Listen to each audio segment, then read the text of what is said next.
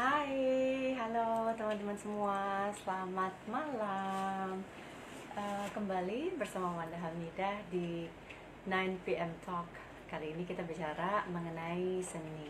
Hai Kakak Wibi, apa kabar? Kita bicara mengenai seni dan ada tamu saya. Tamu saya kali ini adalah seorang kurator, namanya Rizky Effendi, lebih dikenal sebagai Mas Goro. Hai, halo Sari. Hai Mas Goro, aku tunggu Mas Goro untuk masuk ya. Hai Nay, hai Sari. Hai Rati, semua sahabat-sahabat saya ada di sini, senang sekali. Oke, kenapa seni? Terus terang saya sangat mencintai dan I really very apresiasi seni ya, apalagi sekarang ini banyak sekali event-event pameran seni yang diselenggarakan di seluruh Indonesia. Kalau kita sering dengar ya, banyak event-event yang tiap tahun ada. Hai Mama Ara, apa kabar? Hai semuanya.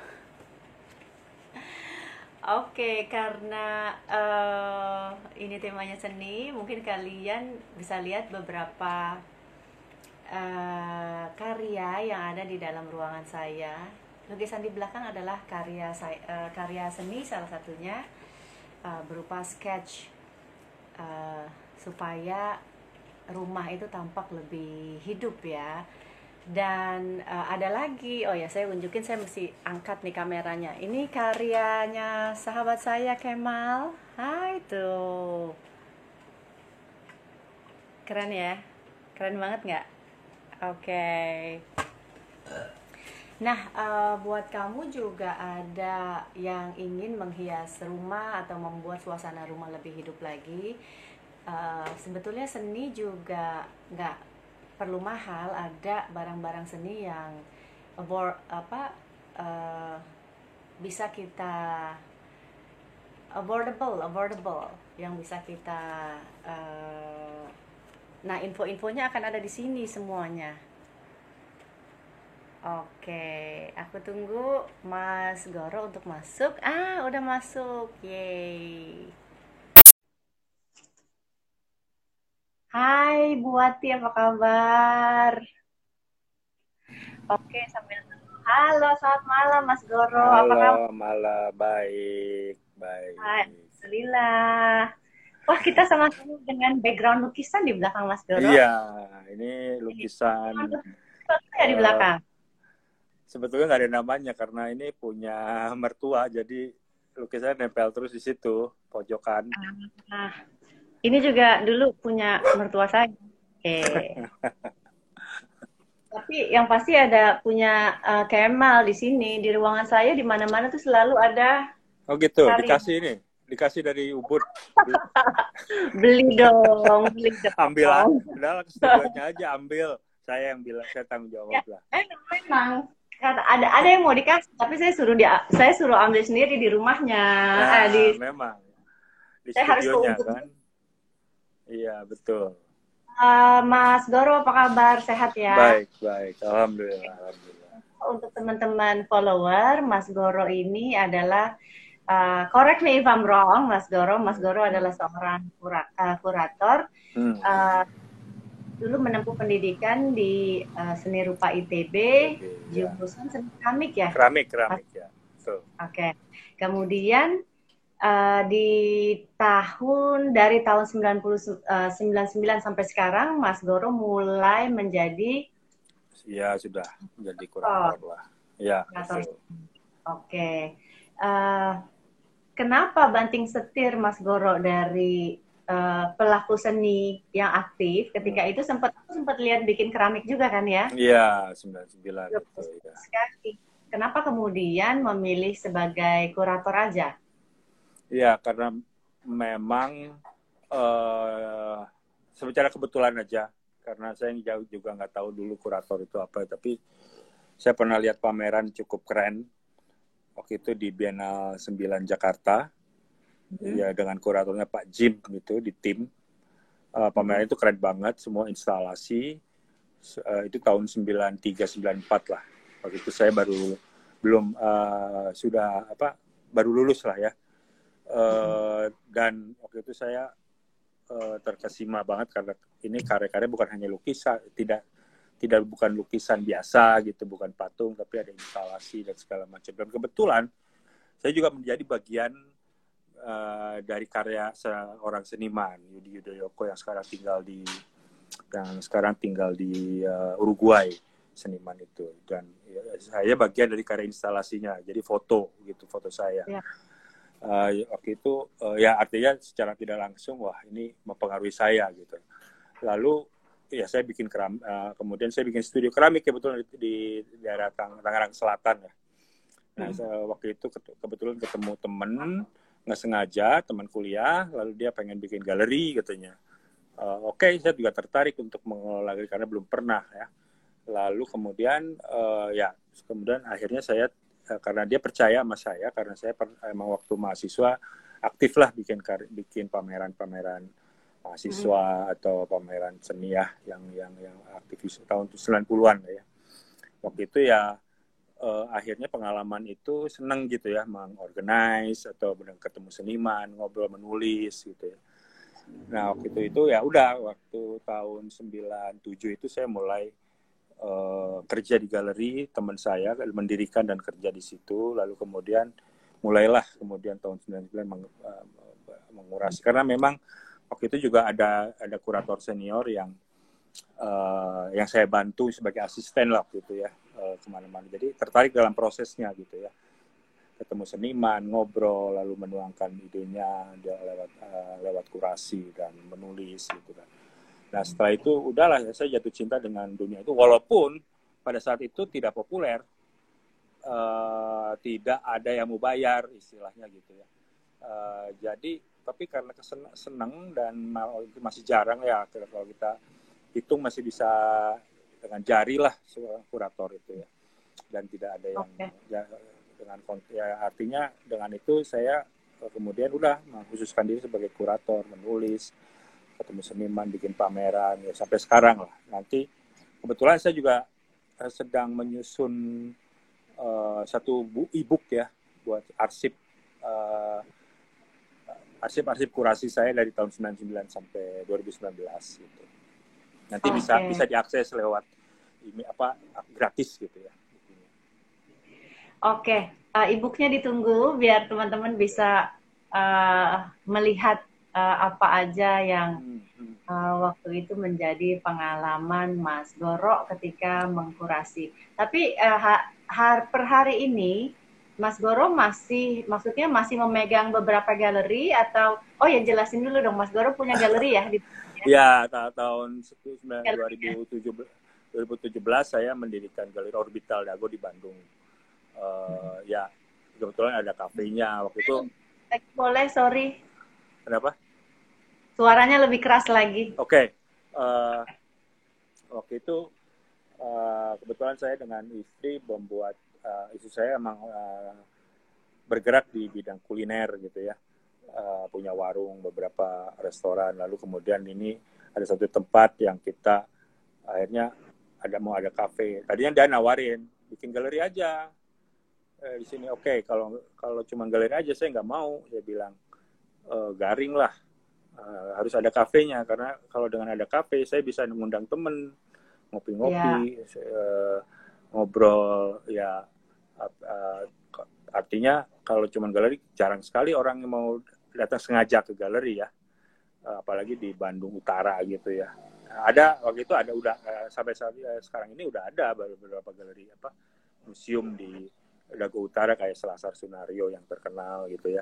Nah nggak jauh lah dari itu, jadi akhirnya bikinlah galeri ya. Buat saya jadinya yang kantor gitu ya, akhirnya punya kantor yang ada, ketemu seniman di situ, ketemu teman-teman, ketemu dari mana-mana, orang-orang dari luar Bandung maupun dari luar negeri gitu. Akhirnya enak juga nongkrong di situ. Sampai sekarang juga galeri saya sering kalau teman-teman dari Bali kadang-kadang nongkrong di situ sambil ngopi-ngopi.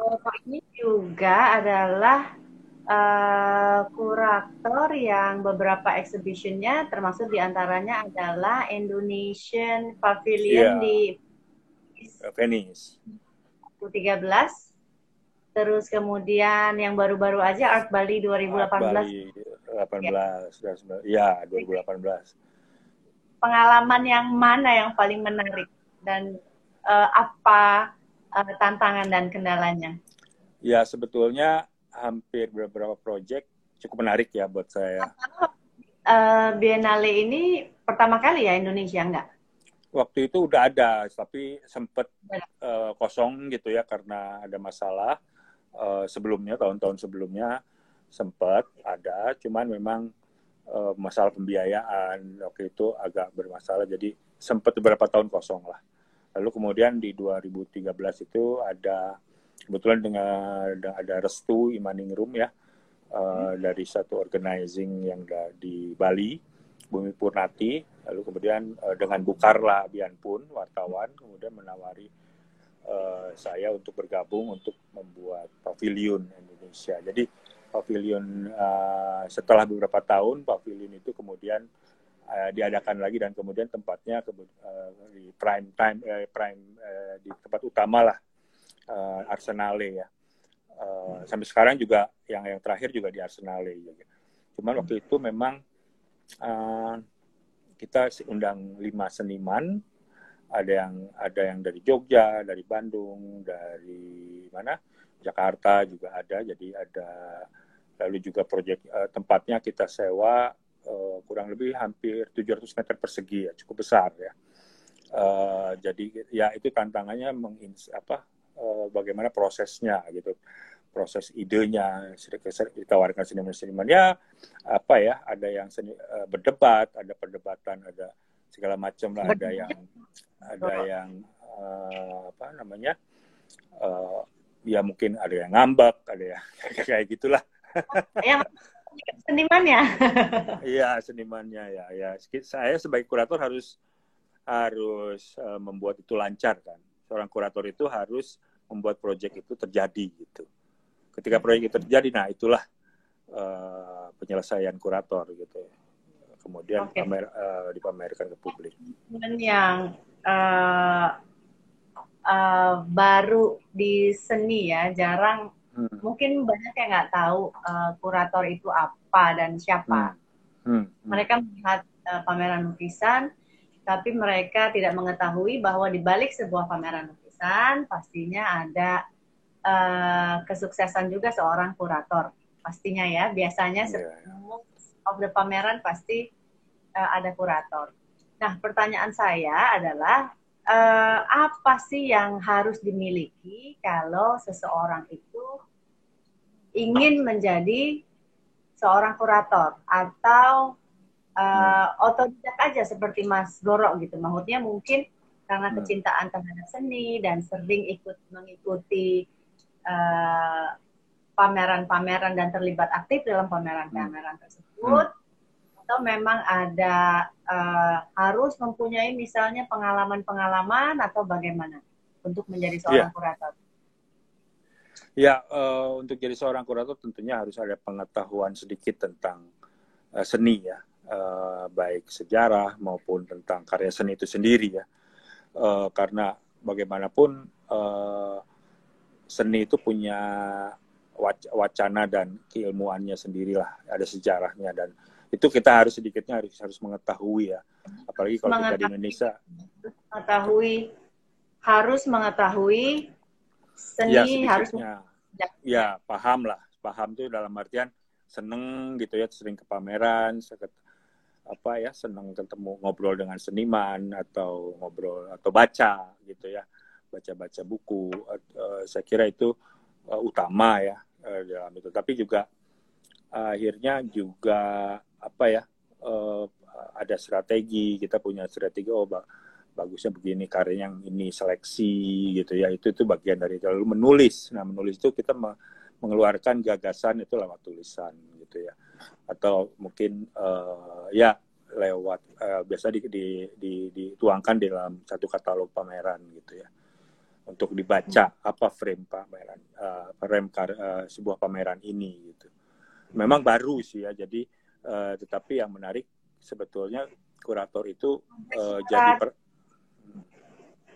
Apa Ya, ya, ada gimana? syarat khusus nggak? Misalnya seorang kurator wajib ada syarat strata akademik nggak? Misalnya harus dari seni Hmm. rupa gitu.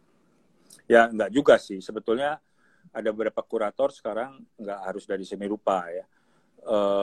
Tapi dia harus memiliki ilmu seniannya, ilmu seninya ya sedikit lah, wawasan lah. Ya. Nggak harus ya. Ada yang sekarang jadi dari bahasa, ada yang mungkin dari teknik gitu ya. Tapi perhatian dia terhadap dunia seni itu cukup karya seni dan itu cukup besar gitu. Artinya Paham. ketertarikannya. Oke, langsung aja nih Mas Goro, ada di sini ada teman saya Andika Rizky mau tanya ekosistem Ekosistem. seni.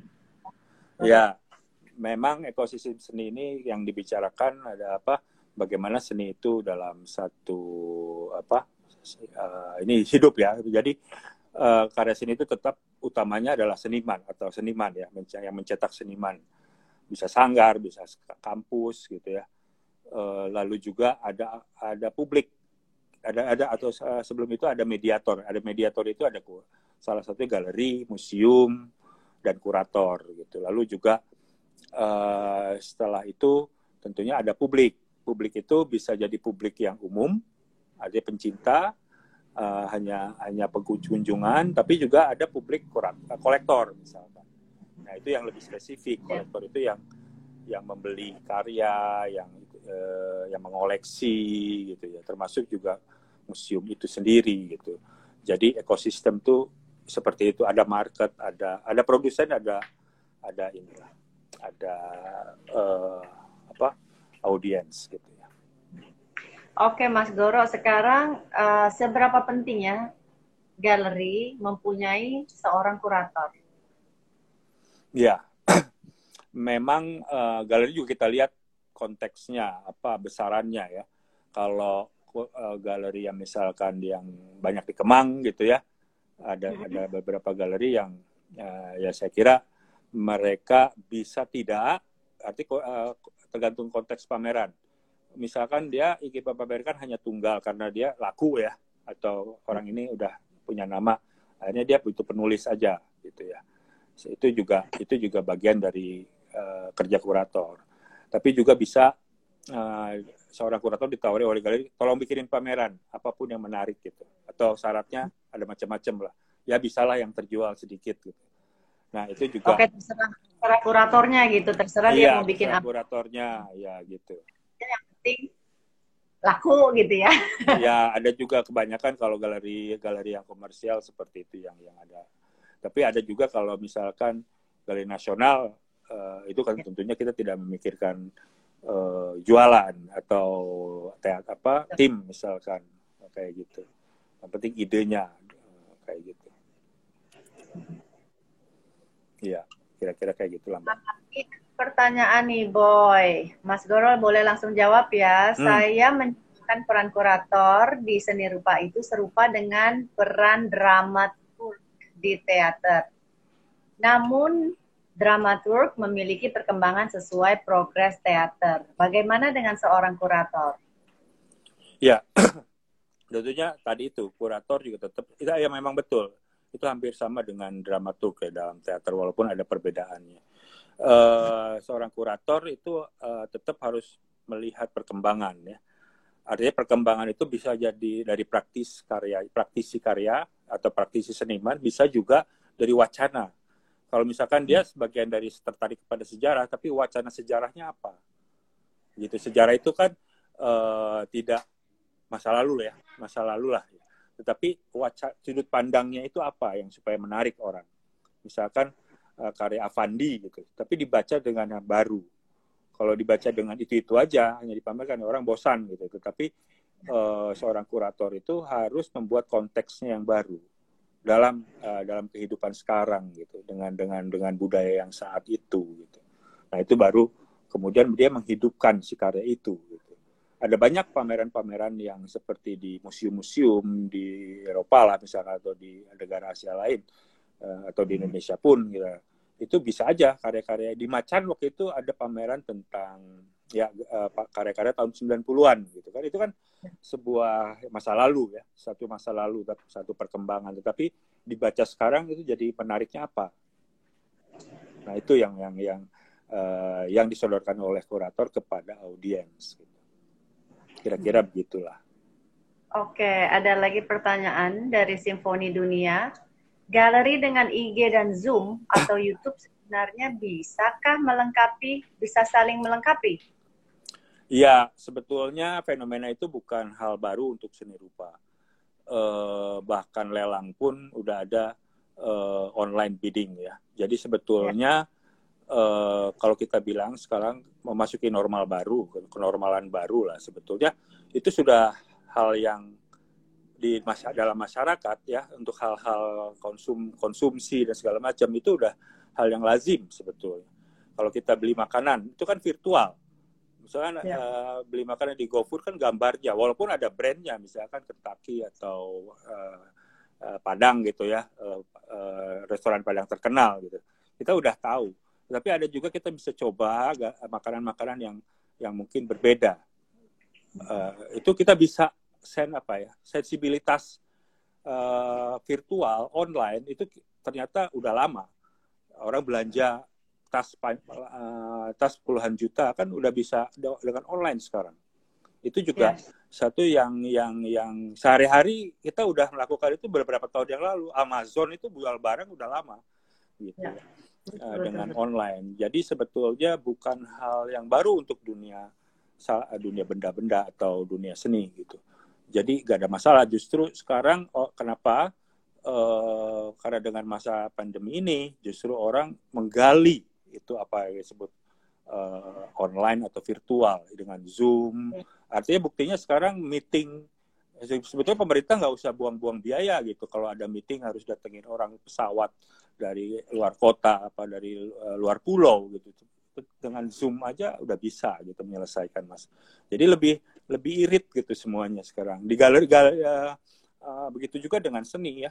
Mungkin udah biasa sebetulnya orang seniman-seniman itu upload karya-karyanya. Lalu ada yang kita nggak tahu, kita nggak punya data berapa yang dia jual, ada yang menawarkan. Gitu. Saya sendiri mengalami di galeri gitu ya, galeri saya, orang beli karya tanpa melihat langsung, artinya ada orangnya dari jauh, cuma ngelihat dari postingan kayak gitu, itu udah lumrah sih sebetulnya. Toro ada banyak request nih, kameranya boleh diturunin sedikit. Oh, punya saya. Yes. Okay. Nah, gitu ya. Iya. Okay. Yes. Yeah. Terima kasih. Oke, saya mau nanya lagi. Kalau hubungan antara kurator, galeri, dan seniman, itu misalnya kurator mencari seniman yang dia rasa potensial untuk galeri itu, atau sebaliknya? Bisa dua-duanya. Bisa dua-duanya. Artinya kalau saya bertemu seorang seniman yang menarik gitu ya, saya bisa tawarkan ke galeri. Nanti galeri punya pertimbangannya wah bagusnya dalam artian buat pengunjung atau buat penjualan misalkan.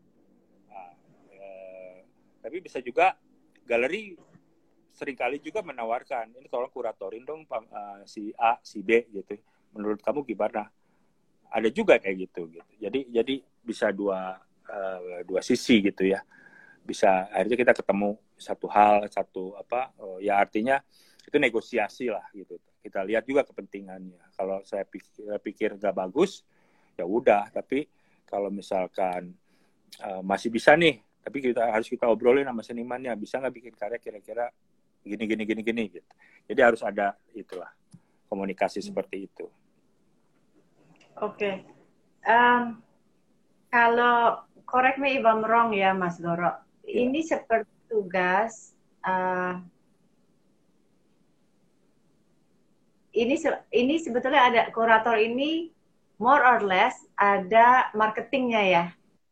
Artinya gini. Yeah. Artinya marketing kan memasarkan, mungkin ada seniman-seniman yang karyanya belum dikenal oleh publik, tapi kemudian kurator ini bisa menjelaskan, ya, bisa menjelaskan karya ini sehingga kemudian publik menjadi tertarik dengan karya tersebut dan kemudian karyanya menjadi populer.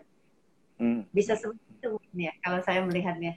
Iya, ada sih apa ya itu tuh disebut bukan on purpose ya. Bukan on purpose tetapi itu sebagai efek ya. Katakanlah karena memang dunia seni ini juga ada sisi komersil, akhirnya yang ditampilkan oleh kurator orang memperhatikan gitu.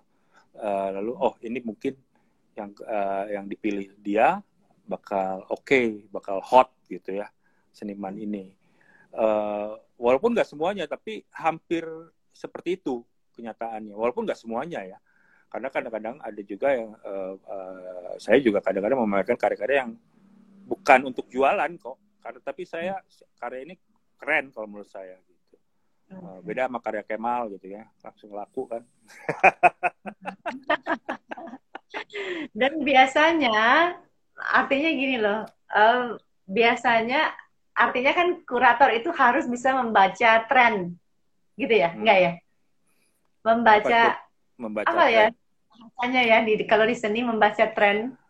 Iya. Kira-kira seperti apa yang akan disukai gitu, atau sebetulnya menciptakan kita membaca tren itu gimana tuh? Mereka menciptakan biar masyarakat menyukai atau kurator, masyarakat lagi suka yang seperti ini. Coba deh lo gambar yang ini gitu. Ya, tentunya ada kecenderungan seperti itu. Tetapi sebetulnya itu kan kalau buat di dunia seni atau kurator itu kan sebuah wacananya yang berkembang. Gitu.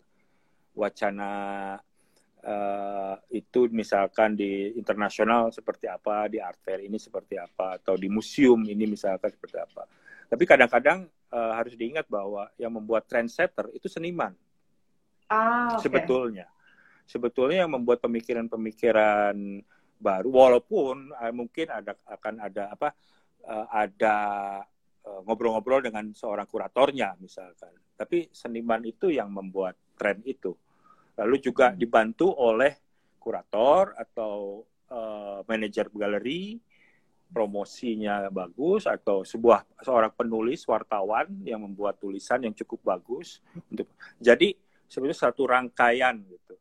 Kerjasama berbagai pihak. Ya? Iya, secara tidak langsung ada yang konspirasi mungkin, tapi belum tentu juga ada konspirasi gitu ya.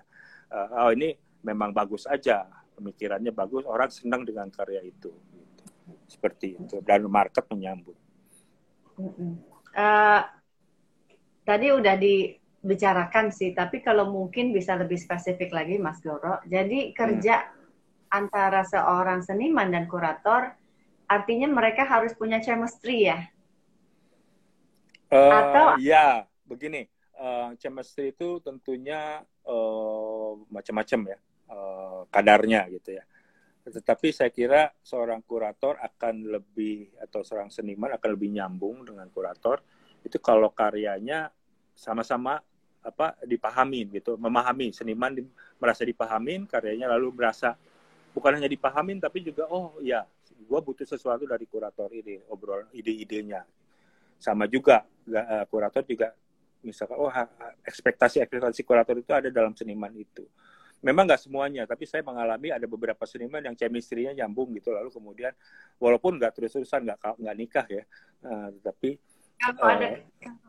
pasti pernah mengalami kendala dengan seniman ya, Mas Doro? Iya, banyak lah. Ya. Seniman tuh biasa unik-unik. Seniman kan unik-unik biasanya. Iya, betul. Nah, kalaupun ada kendala tuh seperti apa dengan seniman?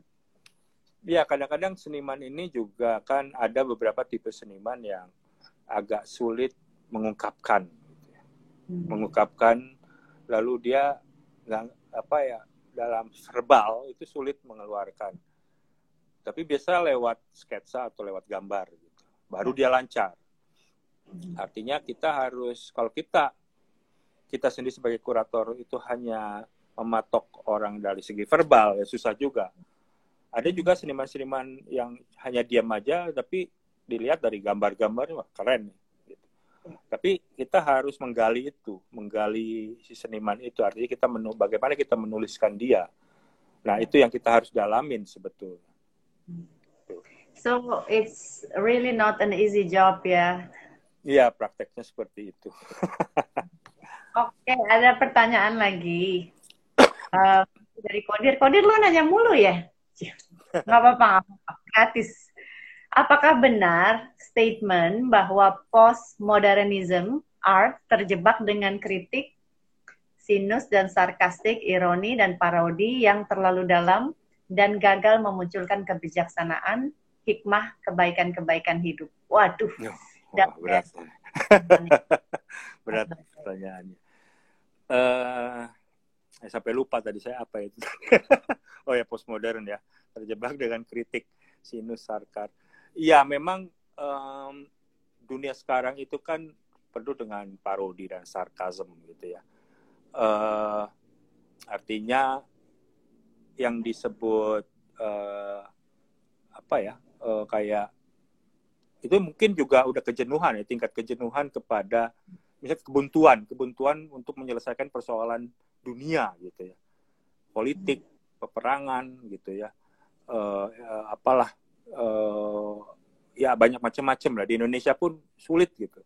Makanya kadang-kadang pandemi ini saya pikir satu yang harus merefleksikan kita.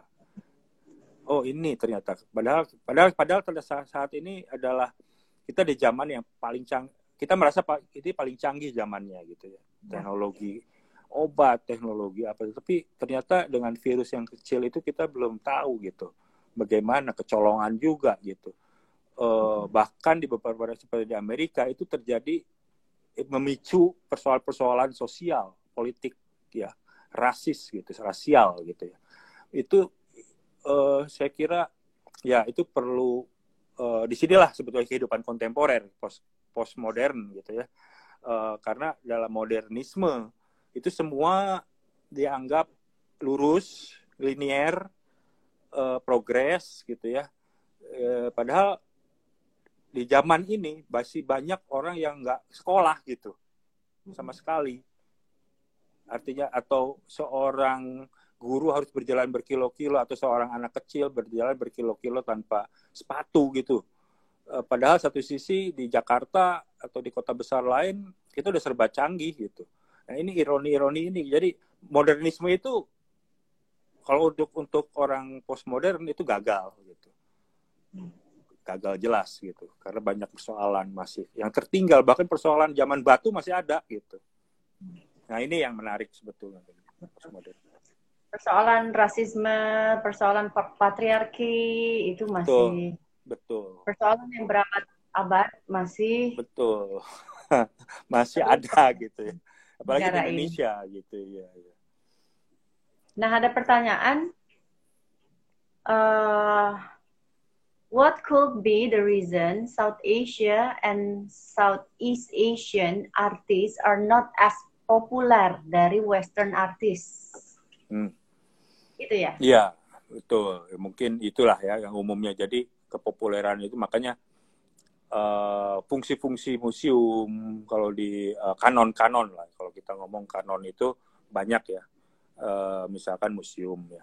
Lalu juga buku-buku seni yang cukup banyak. Lalu kemudian ada banyak alat-alat kanon itu bentuknya yang membuat seniman barat itu jauh lebih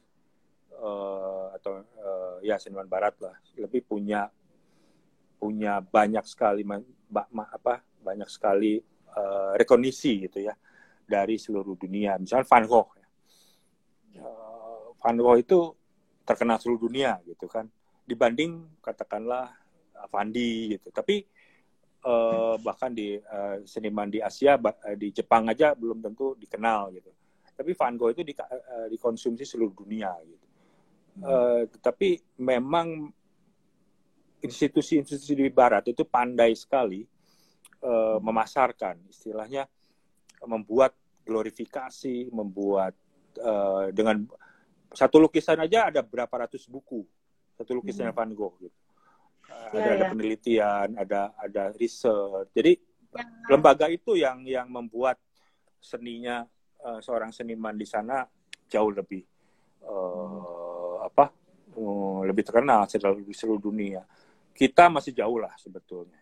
Kita yang nggak mampu beli lukisannya, kita beli posternya aja udah seneng ya, Iya, Mas. betul. Jadi Saya mereka boneka pintar band, sekali. Packagingnya mereka boneka band pintar. aja udah seneng. Betul. Jadi ya memang mereka ya marketingnya ya hebat. Iya. Betul. Jualannya lebih Lebih hebat, canggih lah, lebih canggih ya. lebih canggih, yes. Betul. Nah, mau tanya bagaimana nih Lela Wijaya, mau tanya gimana seniman pada masa sekarang bisa terus eksis terutama di Indonesia. Oke. Sebetulnya konsistensi itu penting ya. Kalau dalam segala hal, kalau menurut saya segala hal lah ya, bukan hanya seniman, tapi konsistensi, tapi juga ada perkembangan setiap saat gitu ya. Artinya membaca wacana yang lebih canggih gitu ya, atau dengan ada perkembangan artistiknya, garapan-garapannya. Jadi seniman itu tidak boleh puas. Jadi kalau kita bayangkan kalau ada seniman di Jerman itu namanya Gerhard Richter. Itu mungkin sekarang 99 tahun gitu ya. Tapi masih berkarya, masih gila gitu karyanya. Saya kira semangat itu yang nggak banyak seniman di Indonesia punya gitu. Artinya setua itu masih bandel, harusnya makin tua ada istilah tua-tua keladi gitu. Jadi makin tua makin jadi. Kayak Kristo yang baru meninggal itu, yang baru wafat itu juga gila gitu. Sampai waktu sebelum meninggal dia sebetulnya udah punya gagasan-gagasan untuk dilaksanakan, tapi karena umur sudah menentukan ya sudahlah gitu. Tapi saya kira semangat itu ya yang kita nggak boleh merasa tua. Tuh Kemal Zadin tuh. Itu makin jadi ya, tapi jangan dalam hal yang lain. Bukan hal yang lain gitu. Nah, pertanyaan lagi nih dari Kemal Arsyad. Waduh, ini kolektor terkenal. Membuat sebuah karya seni rupa itu bisa menjadi mahal, terutama untuk seniman lokal.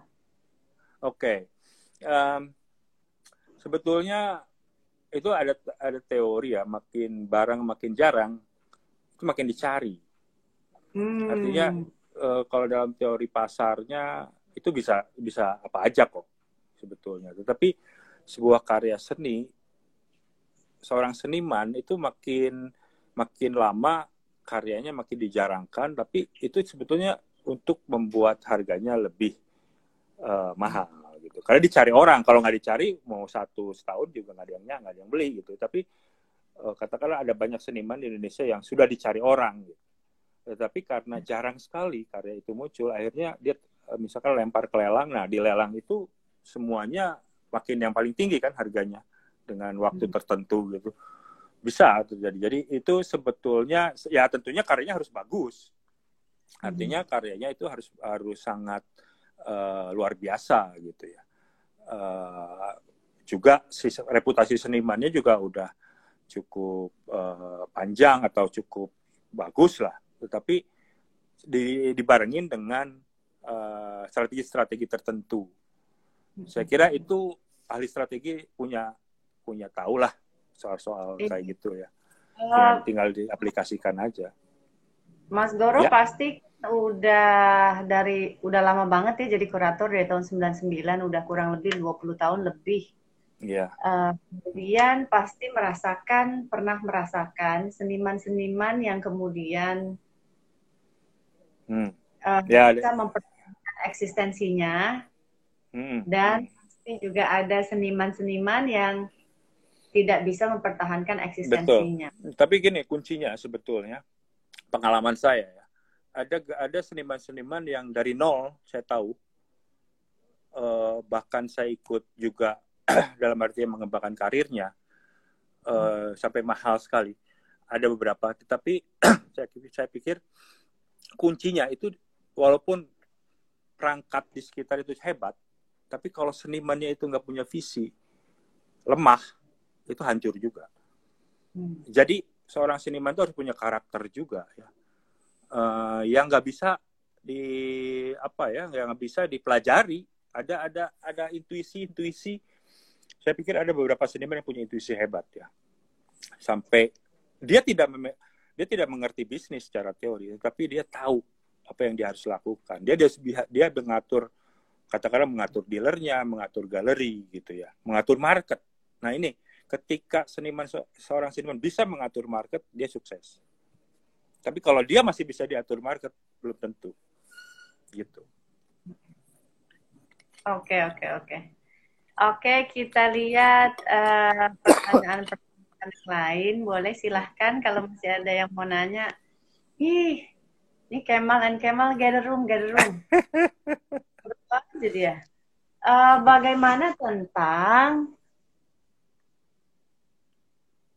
Dokumenta 15 dipegang Indonesia?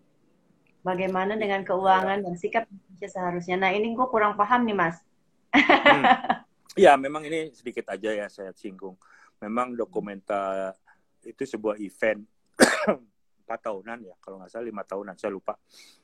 Itu sebuah event dengan wacana yang sangat luar biasa berat gitu ya.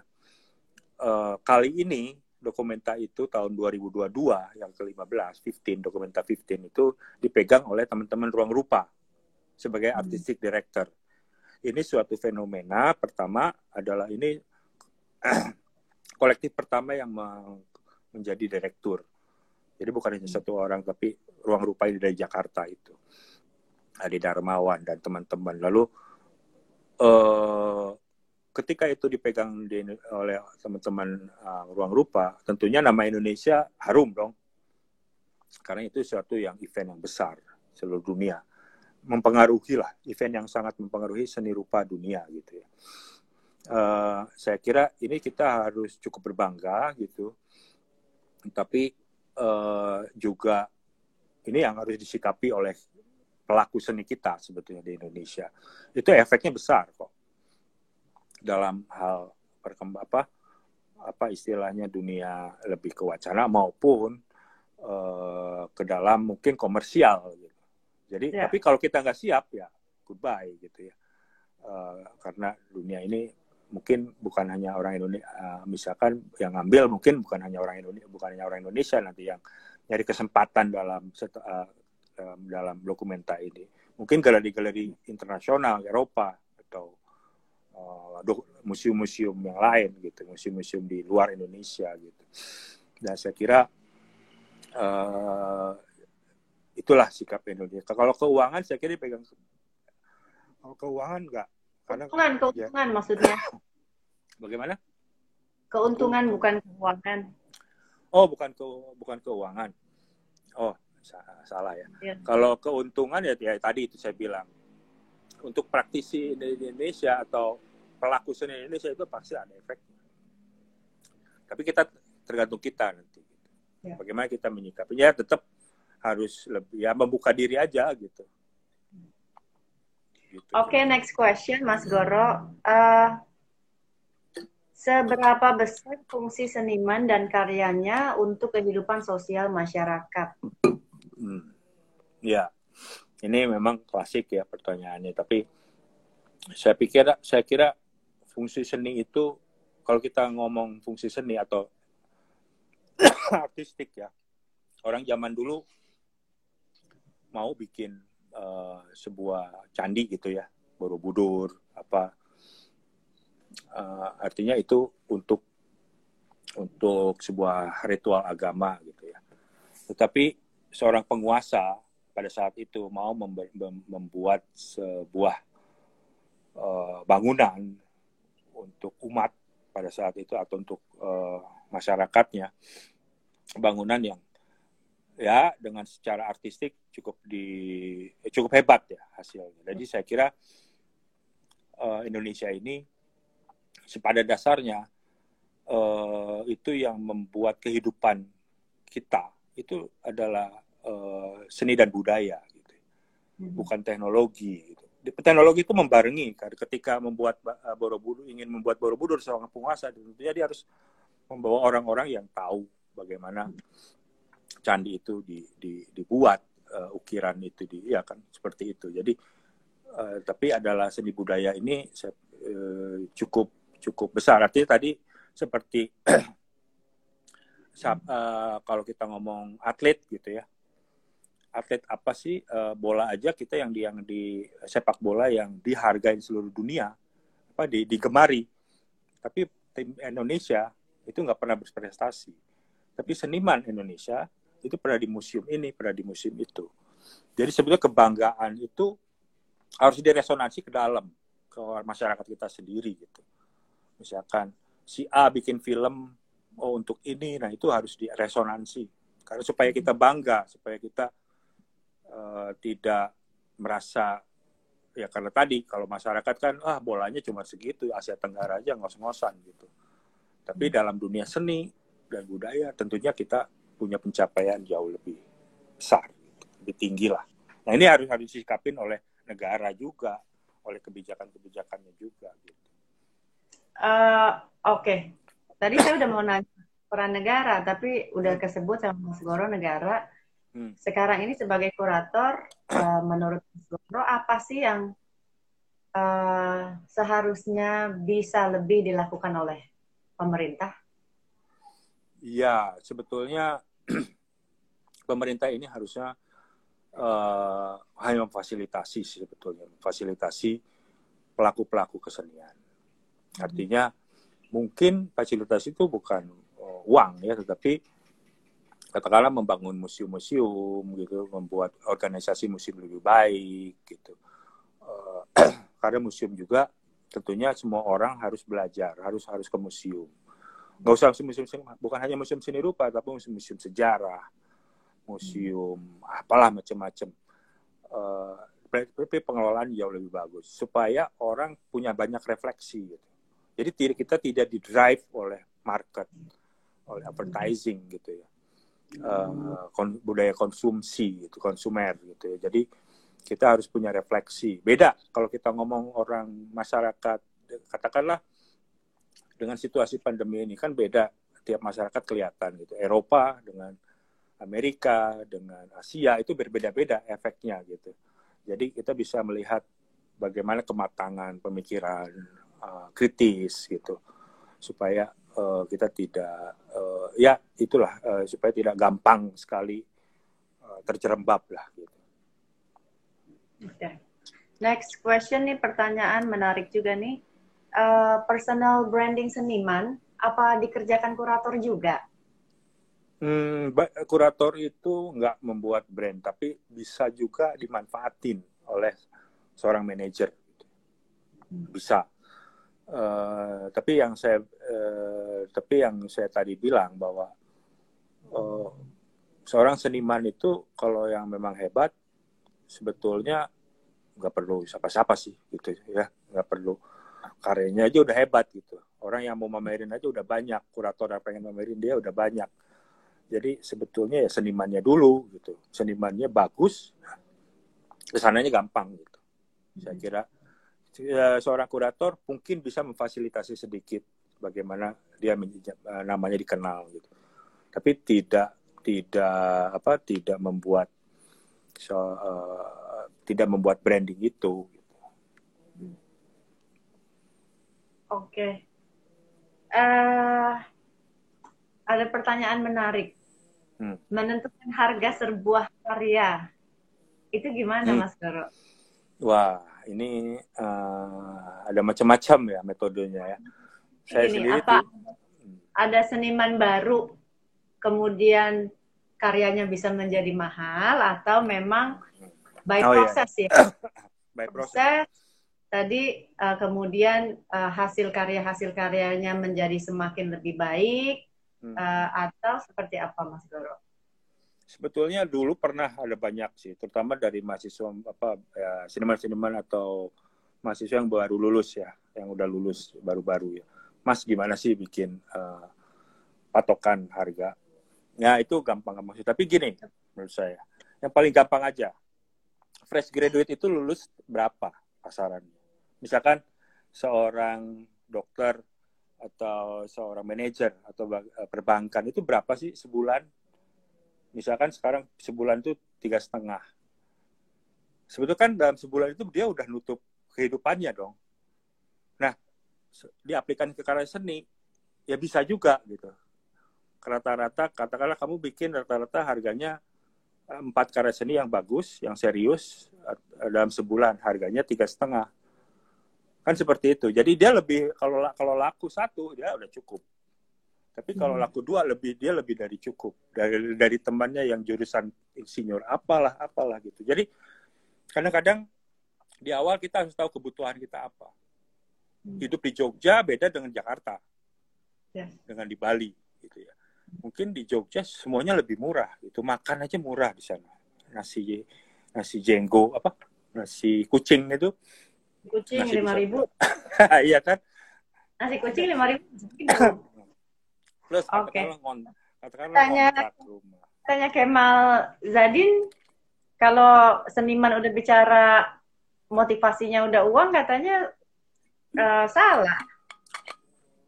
Iya, memang. Uang itu efek ya, efek penilaian, efek ganti.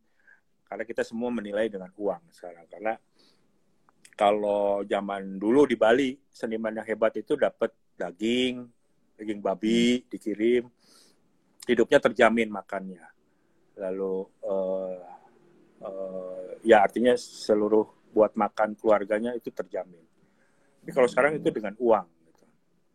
Ya otomatis hitungan kita setiap hari itu pasti di convert dengan uang gitu.